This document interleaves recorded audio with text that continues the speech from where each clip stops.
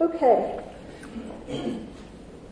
Well, I was thinking of things that are in the news, and I thought, well, really one of the main things that's in the news just now is finance and economics and that kind of thing.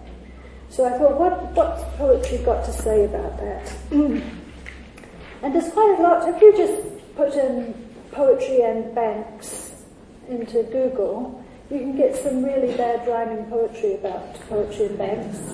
And people who are feeling quite rightly very indignant, and they've taken to verse to say, that the bankers are no good and things are in a mess. I wanted to give a sense of somebody who thought about money, which is a really important topic, in a different sort of way. So I've got this poem called, very clearly, Money, by Philip Larkin, and I wonder whether one of you would care to read it out for us. Do I have any volunteers? Come on, ladies. Thank you very much. That's very handy, right close to the microphone. Money by Philip Larkin. Quarterly is it, money reproaches me.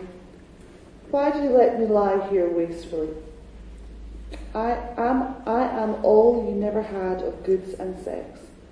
You could get them still by writing a few checks. So I look at others, what they do with theirs. They certainly don't keep it upstairs. By now they've a second house and a car and wife. Clearly money has something to do with life. In fact, they've a lot in common if you inquire. You can't put off being young until you retire. And however you bank your screw, the money you save won't in the end buy you more than a shave. I listen to money singing. It's like looking down from long French windows at a provincial town. The slums, the canal, the churches ornate and mad in the evening sun. It is intensely sad.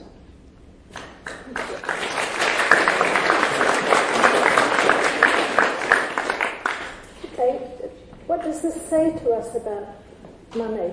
Does it start off somewhere and end up somewhere that you didn't expect? Would anybody like to offer an opinion about how they found this poem? To me, it just says enjoy yourself while you can, not until you retire, because the things you can't enjoy after you retire. Okay, was the message clear in your case? Anybody else?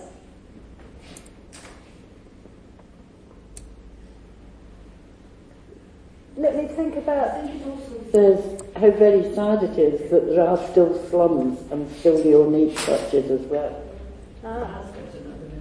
Okay, so playing with that, the slums and the churches, you see a contrast there that he's talking about. This lady here, just one. I think just listening to it, I haven't really read it properly, it starts enthusiastically and it ends sad. And to me, it's almost like life, that you start as a child being, very hopeful, thinking lots of great things that are going to happen. All the things you could do with your money, if you had it. Mm-hmm. But at the end, that's not very happiness. Money is not happiness. That's what I got. Thank you. Anybody else?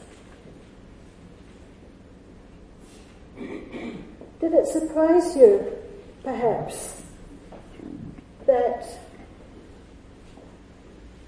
money has a song? I listen to money singing. What do we... There's a phrase, it's just beyond the tip of my tongue, that we usually say about money. Money... Thank you, yes, that's it, thank you. Money talks. And do you think that money, therefore, is quite a straightforward thing, something that you might have a kind of everyday conversation with? But he listens to money singing. What's the difference between singing and talking? Talking is sensible and logical and, of course, all in financial terms and such, whereas singing we do for joy and all this. But unfortunately the song is a sad song. It's a very sad song because it tells us about the difference that money makes. The slums and the splendour of churches ornate and mad. Well, that is something, isn't it, now? And there's also something else. Hang on, where was it? You can't put off being young until you retire. Putting off young till you retire. And in fact, there's a lot of truth in that. Yes. Because when you are young and you can do all these fun things, you don't have the means to do so, and you work yourself to death for this stuff called money. And then when you're old and you can't do things so much anymore for physical reasons, you now have got the freedom to do all these wonderful things which you missed. And it's all to do with money. There's so much in that poem, it's actually quite wonderful. Thank you. I think too that the last speaker's got a really has made a very good point about money, singing being something that you do for joy. But there's also a kind of seductiveness. We use that word siren song, don't we? So when we listen to money singing, it says, oh, you can buy houses and you can buy cars, you can afford a divorce, you can have a second wife, you can pay for children, you can pay for sex, so you don't even have to have a relationship, you can just buy it all. Money is very, very seductive. And he listens to it singing, and some of that seduces the speaker as well, because he's laying it all out for us. And then I think it's wonderful the way at the end it just turns all that straightforwardness on its head, and you suddenly get slums, canals, and the provincial town, and you don't know quite where you're being taken. And I think that's one of the joys of poetry. You never know quite where you're going to be taken. And maybe when you're thinking about that poem and take it away with you, it will give you a more nuanced approach to money. Or perhaps it says to you things that you've felt already about money but hadn't quite thought about. And I think that's a very different kind of news, if you like, about money than you will get from the newspapers, where you can hear it singing. So let's think about another thing that comes into the news a lot, and it's obviously always with us, and that is war. And it was very hard for me to choose a war poem, because there are a lot of them, and a lot of them are very good. A lot of them are not so good. You can see why they've been written. They've been written out of anger, they've been written out of distress, they've been written out of terror, and they speak to us as the newspapers speak to us, with a kind of immediacy that we do respond to. But I think this poem by Randall Jarrell, who's, as you see from his dates, he was a 20th century American poet, and he did fight in the Second World War, and he was an air instructor actually, and wrote some very interesting poems about the war. He was also a deeply civilized and well-read man, and some of that comes out from this poem. Is there anybody who would like to read it for us? Oh, thank you. 8th Air Force by Randall Jarrell. If, in an odd angle of the hutment, a puppy laps the water from a can of flowers, and the drunk sergeant, shaving, whistles, "O Paradiso," shall I say that man is not, as men have said, a wolf to man? The other murderers troop in, yawning. 3 of them play pitch. 1 sleeps, and 1 lies counting missions, lies there sweating till even his heart beats 1, 1, 1. Oh, murderers! Still, this is how it's done. This is a war. But since these play before they die, like puppies with their puppy, since a man I did as these have done, but did not die, I will content the people as I can, and give up these to them. Behold the man. I have suffered in a dream, because of him, many things. For this last Saviour, man, I have lied as I lie now. But what is lying? Men wash their hands in blood as best they can. I find no fault in this just man.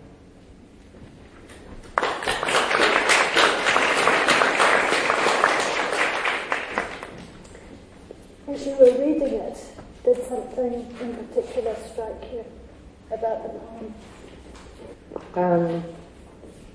One thing that struck me was the line breaks, how you really had to think ahead, and that made me think about what he was saying as well, so that was a structure thing. The other thing is this is not an easy poem to take in with one reading. I think I'd have to read it several times before totally. It's obviously a poem that's hugely compassionate towards soldiers, which I think is it's maybe not that unusual, but that's what struck me about it. There's a deep compassion and tenderness there for soldiers having to do what they do. Thank you. Anybody else? What was your first impression on hearing it? So beautifully read, and I think that Sheila was right in saying that the line breaks make you pause, and therefore you're sort of feeling your way. As she said, as she read it, you could feel the poet feeling their way also with the thought and taking us with him, I think.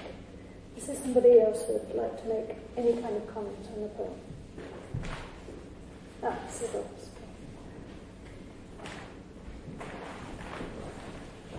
I hope I heard correctly. I don't have a copy of the poem, but the phrase "behold the man," Yes. Ecce homo, Yes. just leapt out at me, Yes. because it's the association of the soldiers with Christ and his suffering, and in a sense seeing the suffering of Christ in them, that leapt out at me. Yeah. Thank you. And you've picked up there on a whole network of meaning, which I think you will pick up more when you read the poem. I mean, there's a lot of biblical phrasing and indeed background embedded in the poem. I think there was somebody here who wanted to say. Just sort of continuing on that bit, because Ecce homo, that's Pontius Pilate, isn't it? Yes. And we're then picking up this kind of wash his hands, but wash his hands in blood as best as they can. And he's saying, behold the man, which is actually not just about sympathising with the soldiers, it's about giving them up, it's about holding them, Pontius Pilate was giving it to the mob, giving it to the people. He's condemning the soldiers, but at the same time knowing it's not right, knowing that it's more complicated than that. But he feels the need to, because he wants to blame something, he wants to blame someone. Washing his hands in the blood, it's complicated. Yeah. Absolutely. Yeah. I think that's really good. The feeling that you are both tender and compassionate, and at the same time you are holding people up for judgment, as you said.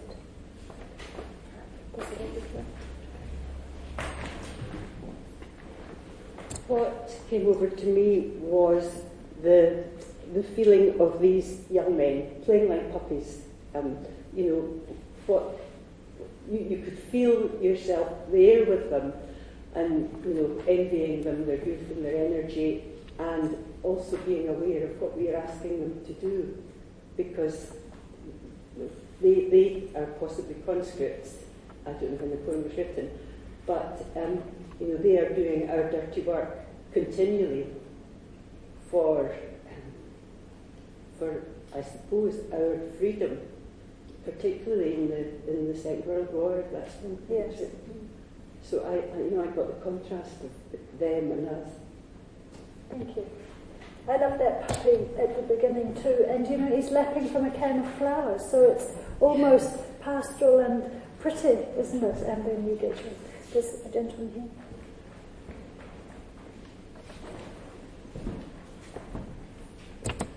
So I seem to be the only person who got kind of almost completely different sort of things out of it. Good. Maybe I sort of thought of it differently, but it was more in this last line of the double meaning of just. Yes. In terms of like justice, because there's been a lot of people who've been feeling from this about sort of feeling compassion from the soldiers, for the soldiers, and about their sacrifice and everything else like that. But he's also saying at the start, just because they're all playing, and just because the scene just now is serene, it doesn't mean that they're not all murderers, and man is not just wolf to man. Yeah. And at the bottom, you could see it in terms of this double meaning of just war and everything else like that, or just that there is no fault in this. It's just men. Yes. It's just the way that it is. Yes. So I just wanted to say that. Oh, thank you for bringing that up, because I think it depends. If the reader out loud had just made a fractional pause and said, "I find no fault in this just man," then exactly what you're saying comes up. There's no blame attached. It's just the way men are, or humankind is. And that early contrast between the sergeant's shaving, "Oh Paradiso."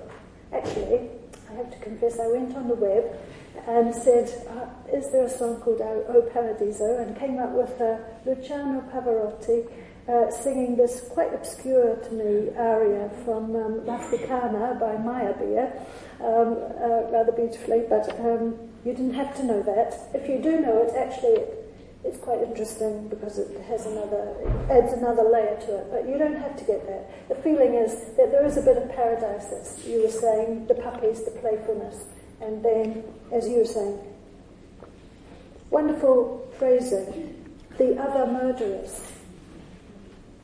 Troop in yawning. So you've got all the loveliness and then the other murderers, and that already takes you back to that nice person playing with the puppy who is also one of the murderers. Anybody else got any reflection on this point?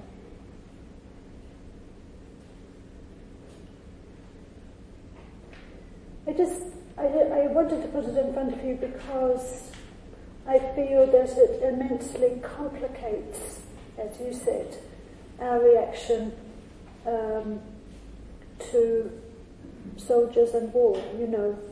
There's either the hero headlines or there's the murdering headlines, and it is incredibly complicated, and a poet can afford to complicate things. There's lots in here that's taken from biblical reference. It's Pilate's wife, you remember, who has the dream and sends out a little note to him saying, "Don't do anything about the man because I've had this dream that something terrible will happen." And that's all absorbed into that poem as well. And that man being a wolf to man, it's an old quotation from a Roman source, but it's also very interesting that Thomas Hobbes, who felt so strongly about men, took it up and said, to speak impartially, both things are very true, that man to man is a kind of God, and that man to man is an arrant wolf.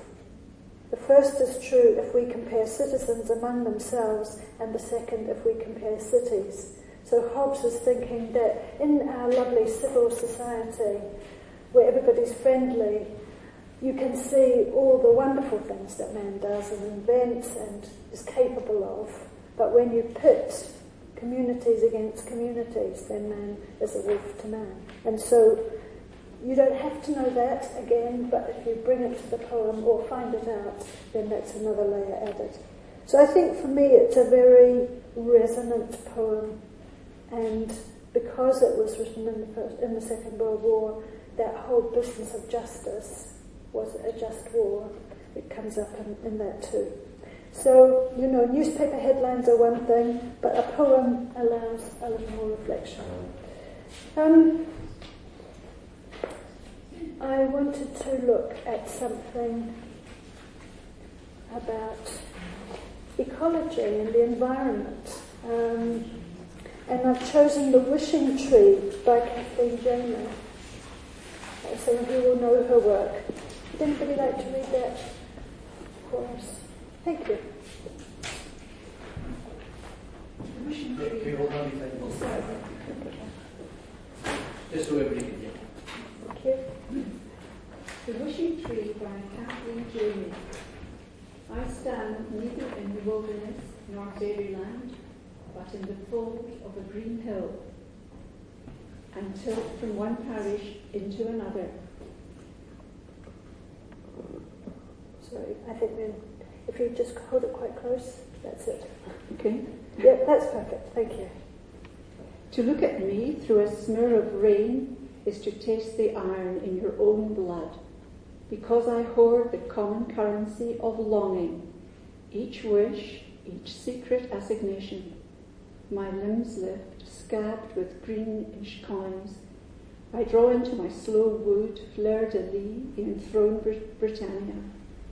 Behind me, the land reaches towards the Atlantic, and though I'm poisoned, choking on the small change of human hope, daily beaten into me, look, I'm still alive, in fact, in bud. Thank you.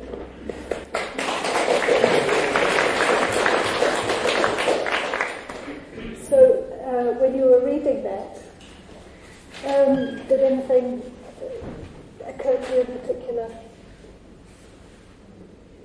Do you know what a wishing tree is? I don't know much about a wishing tree at all. I presume you make a wish. If you put a coin in. Yes. Uh-huh.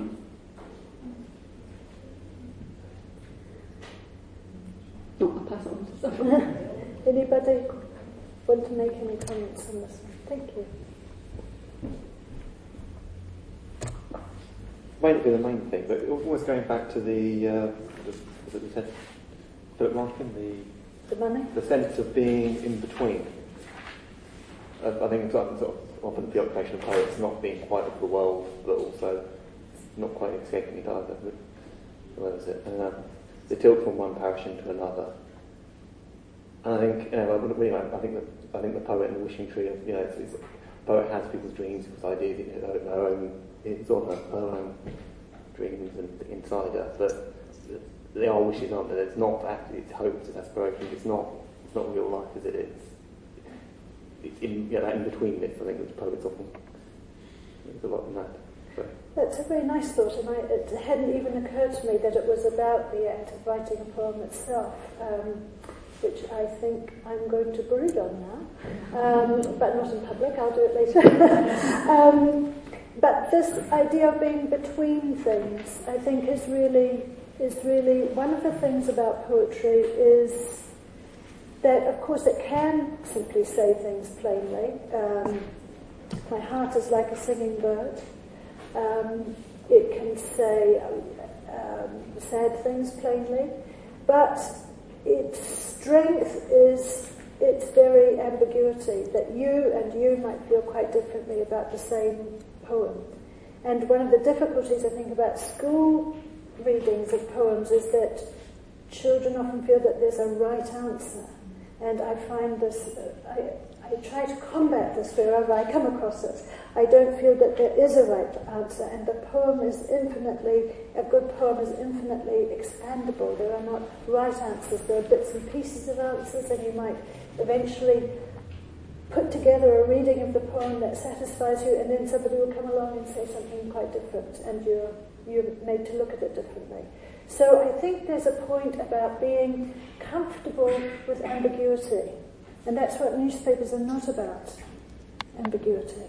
But I think that some poems allow it, and if you're willing to go with that, to feel perhaps that they've come down neither on one side nor the other, go with it.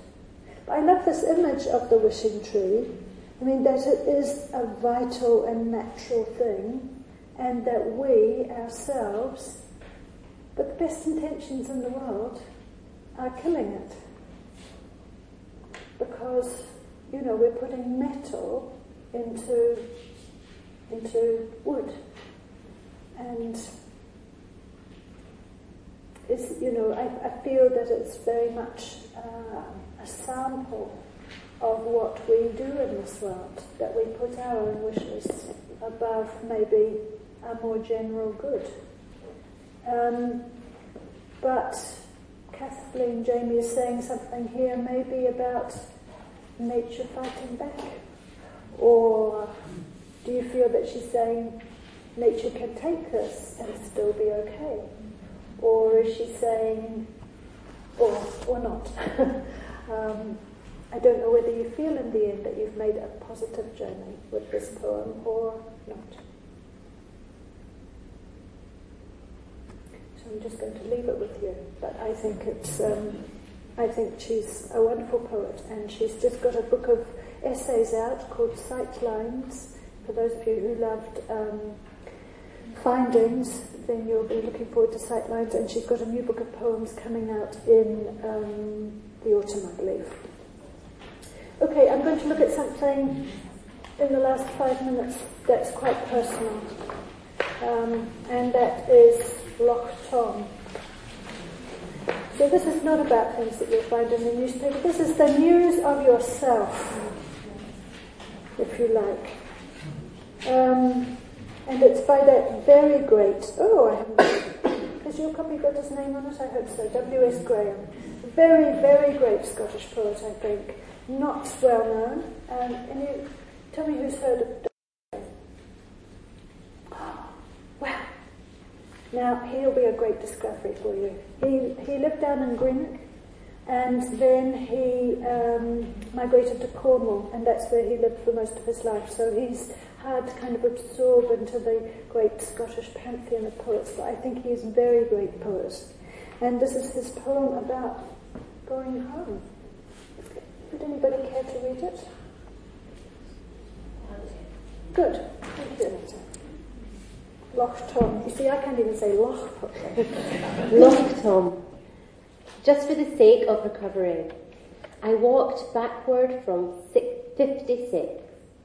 Quick years of age wanting to see, and managed not to trip or stumble to find Loch Tom, and turned round to see the stretch of my childhood before me. Here is the loch.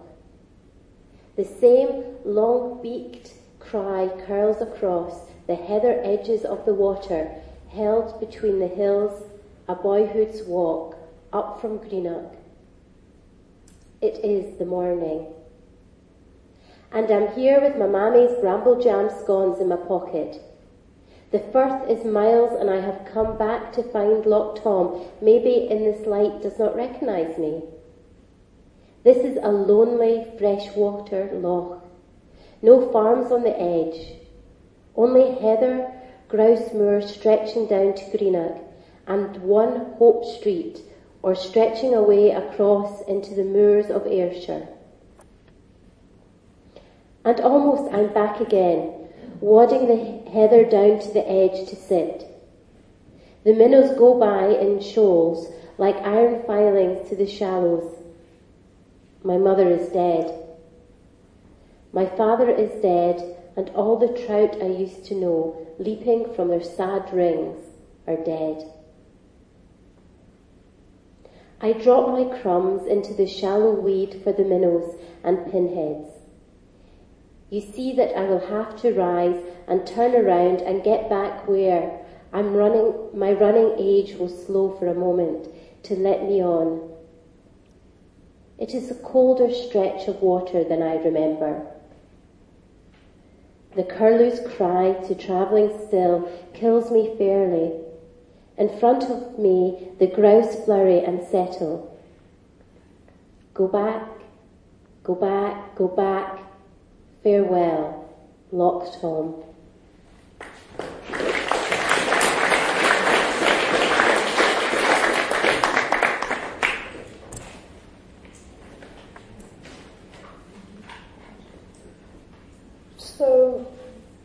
Anita, what kind of journey do you think you've been on in that poem? Where's it taken you?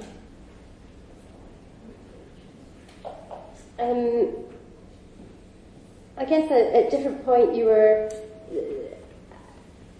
not knowing anything about the poet at all, so I wasn't sure when I started reading it where he was in terms of how long ago this was, and so getting that sense of actually this was back to childhood, rediscovering things, glimpses of memories, but then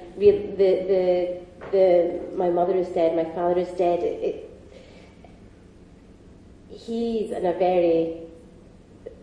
very distant from it now, and I think that started to come through. Absolutely. And other people here surely have had the experience of going back to your childhood landscape. Did it connect you with it, or did it make you feel a stranger where you were once at home? I think it's a very, very deep feeling in us. And I could really spend a good half hour talking with you about this.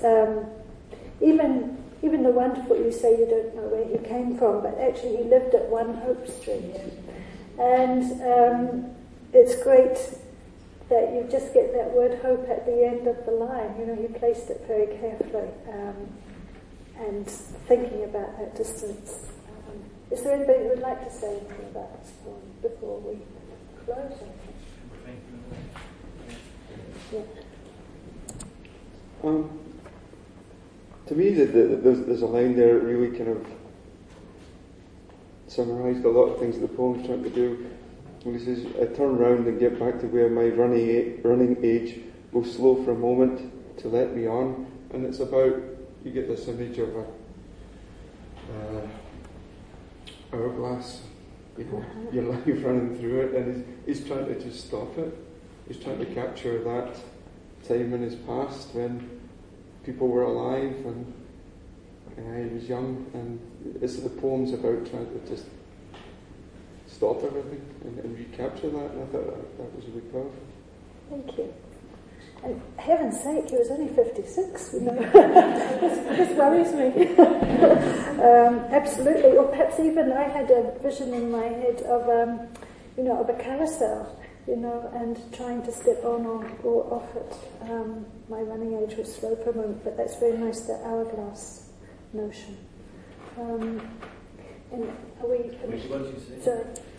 I just wanted to reflect. It's quite interesting that you've chosen this poem, because yesterday I was on the internet looking for a cottage that I used to visit when I was a child in Strathdon, and because I'd really like to go back. Well, this is what I thought before I started looking, and I couldn't find an image of the cottage, but I found a watercolour painting that somebody had done, which was really evocative for me.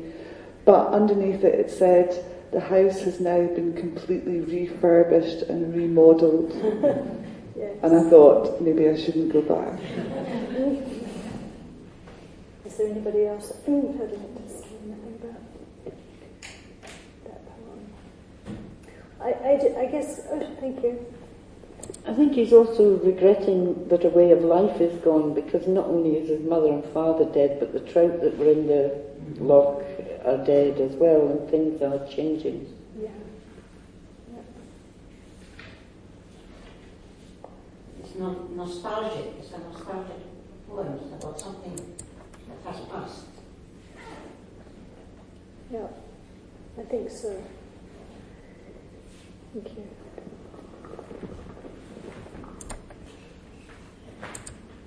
Just very quick then. It's just the line, it's a colder stretch of water than I remember. I think that sticks out quite a lot, because some of the other poetry is quite lyrical, it's quite complicated language, well that's very conversational, Yes. so it cuts through. I think he is a very conversational poet. He wrote a lot of letters. He was involved with the sort of artist colony in Cornwall, and he wrote several letters to the poets involved, to the painters there. And I think he does, after his early period when he wrote quite Dylan Thomas-ish sort of writing. He then wrote very direct poems, and he's very concerned. He says, what is the language using us for? Which is a wonderful question for a poet, but indeed for us to ask ourselves. What is the language using us for?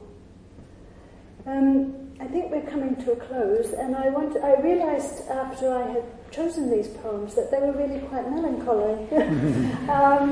And I wouldn't want you to go away with the feeling that poetry was necessarily, if reflective, then melancholy. So I'm going to read a last poem, and it's a poem that some of you will know. Some poets are associated with a particular poem, and I suppose to some extent you might say that Edwin Morgan and his Strawberries were maybe the first things that came to mind for you if you mentioned his name. Or you might think, some of you will know there's a poem by Jenny Joseph called When I'm Old I'll Wear Purple. Yes, quite a lot of you will know that. Actually I thought of Yeats when I was reading that poem, because it says I will arise, and you probably know his poem I will arise and go to Innisfree. So there are some poems that just kind of stick to poets like birds, and some of them are happy about that, but some of them are really not. There's a fantastic poem about Scotland by Alistair Reid. Have I got time to read 2 poems? Okay, do you mind? Okay, 2 poems. This is a poem that stuck to a poet, and he's quite cross about it. But, and I saw him at St Andrews, as some of you here perhaps did, reading it out and then burning the piece of paper symbolically, saying, that's an end to that, I'm not reading this poem anymore. But of course, one of the reasons it's become so popular is because it says something that we all believe, and it's Alistair Reid's poem about Scotland. Yes, 175.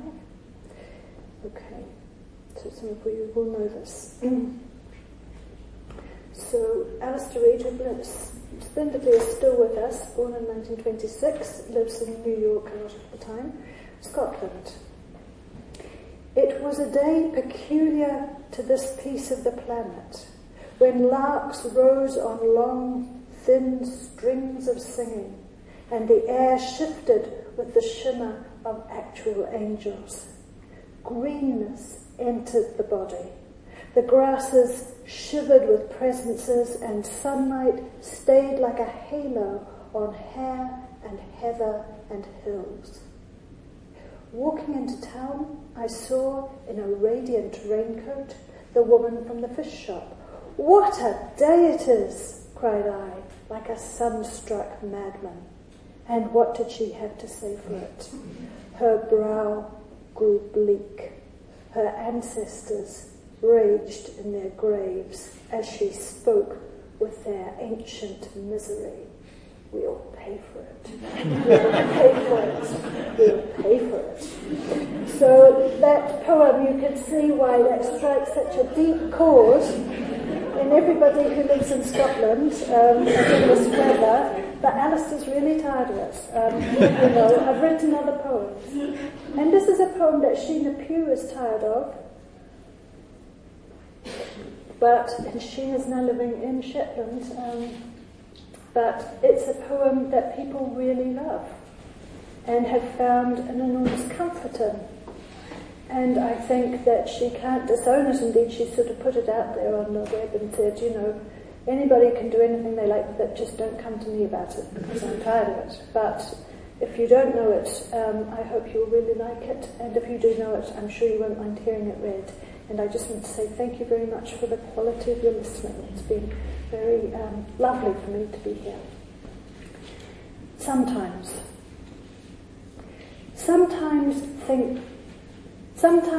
things don't go, after all, from bad to worse. Some years muscadel faces down frost, green thrives, the crops don't fail. Sometimes a man aims high, and all goes well.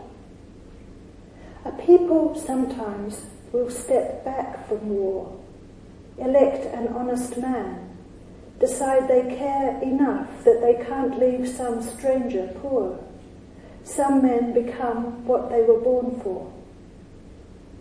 Sometimes our best efforts do not go amiss. Sometimes we do as we meant to. The sun will sometimes melt a field of sorrow that seemed hard frozen. It may happen for you.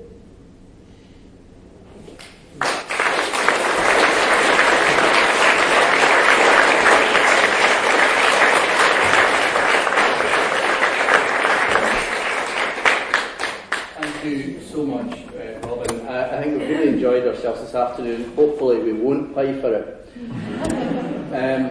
Just one or two announcements before you go. There are other events happening in the Tryst this Wednesday in the morning. You'll see the stuff on the leaflets. There's the Great Hillhead Bake Off, and if you're interested in getting your hands into baking and decorating cakes, then you're welcome here in the morning. All the details that do it. Next Saturday in the afternoon, an experiment for this year's festival, we're having a storytelling event. And this is storytelling for adults, not for children. And if there's leaflets on the tables, and they'll be given to you as you go out the door as well as the Hillhead Bake Off leaflets. Please, if you're interested, do come to that next Saturday afternoon. And I think that's probably... Oh no, cross-selling again. Up at Cottiers Theatre at 4 o'clock. Last week was James Macmillan in conversation. This week it's Michael Tumulty in conversation. So if you're interested in more conversation, 4 o'clock up at Cottiers Theatre. All that remains to be said is thank you so much for coming. These events wouldn't happen if we didn't all turn up. So in thanking Robin again, we thank each other. Thank you very much.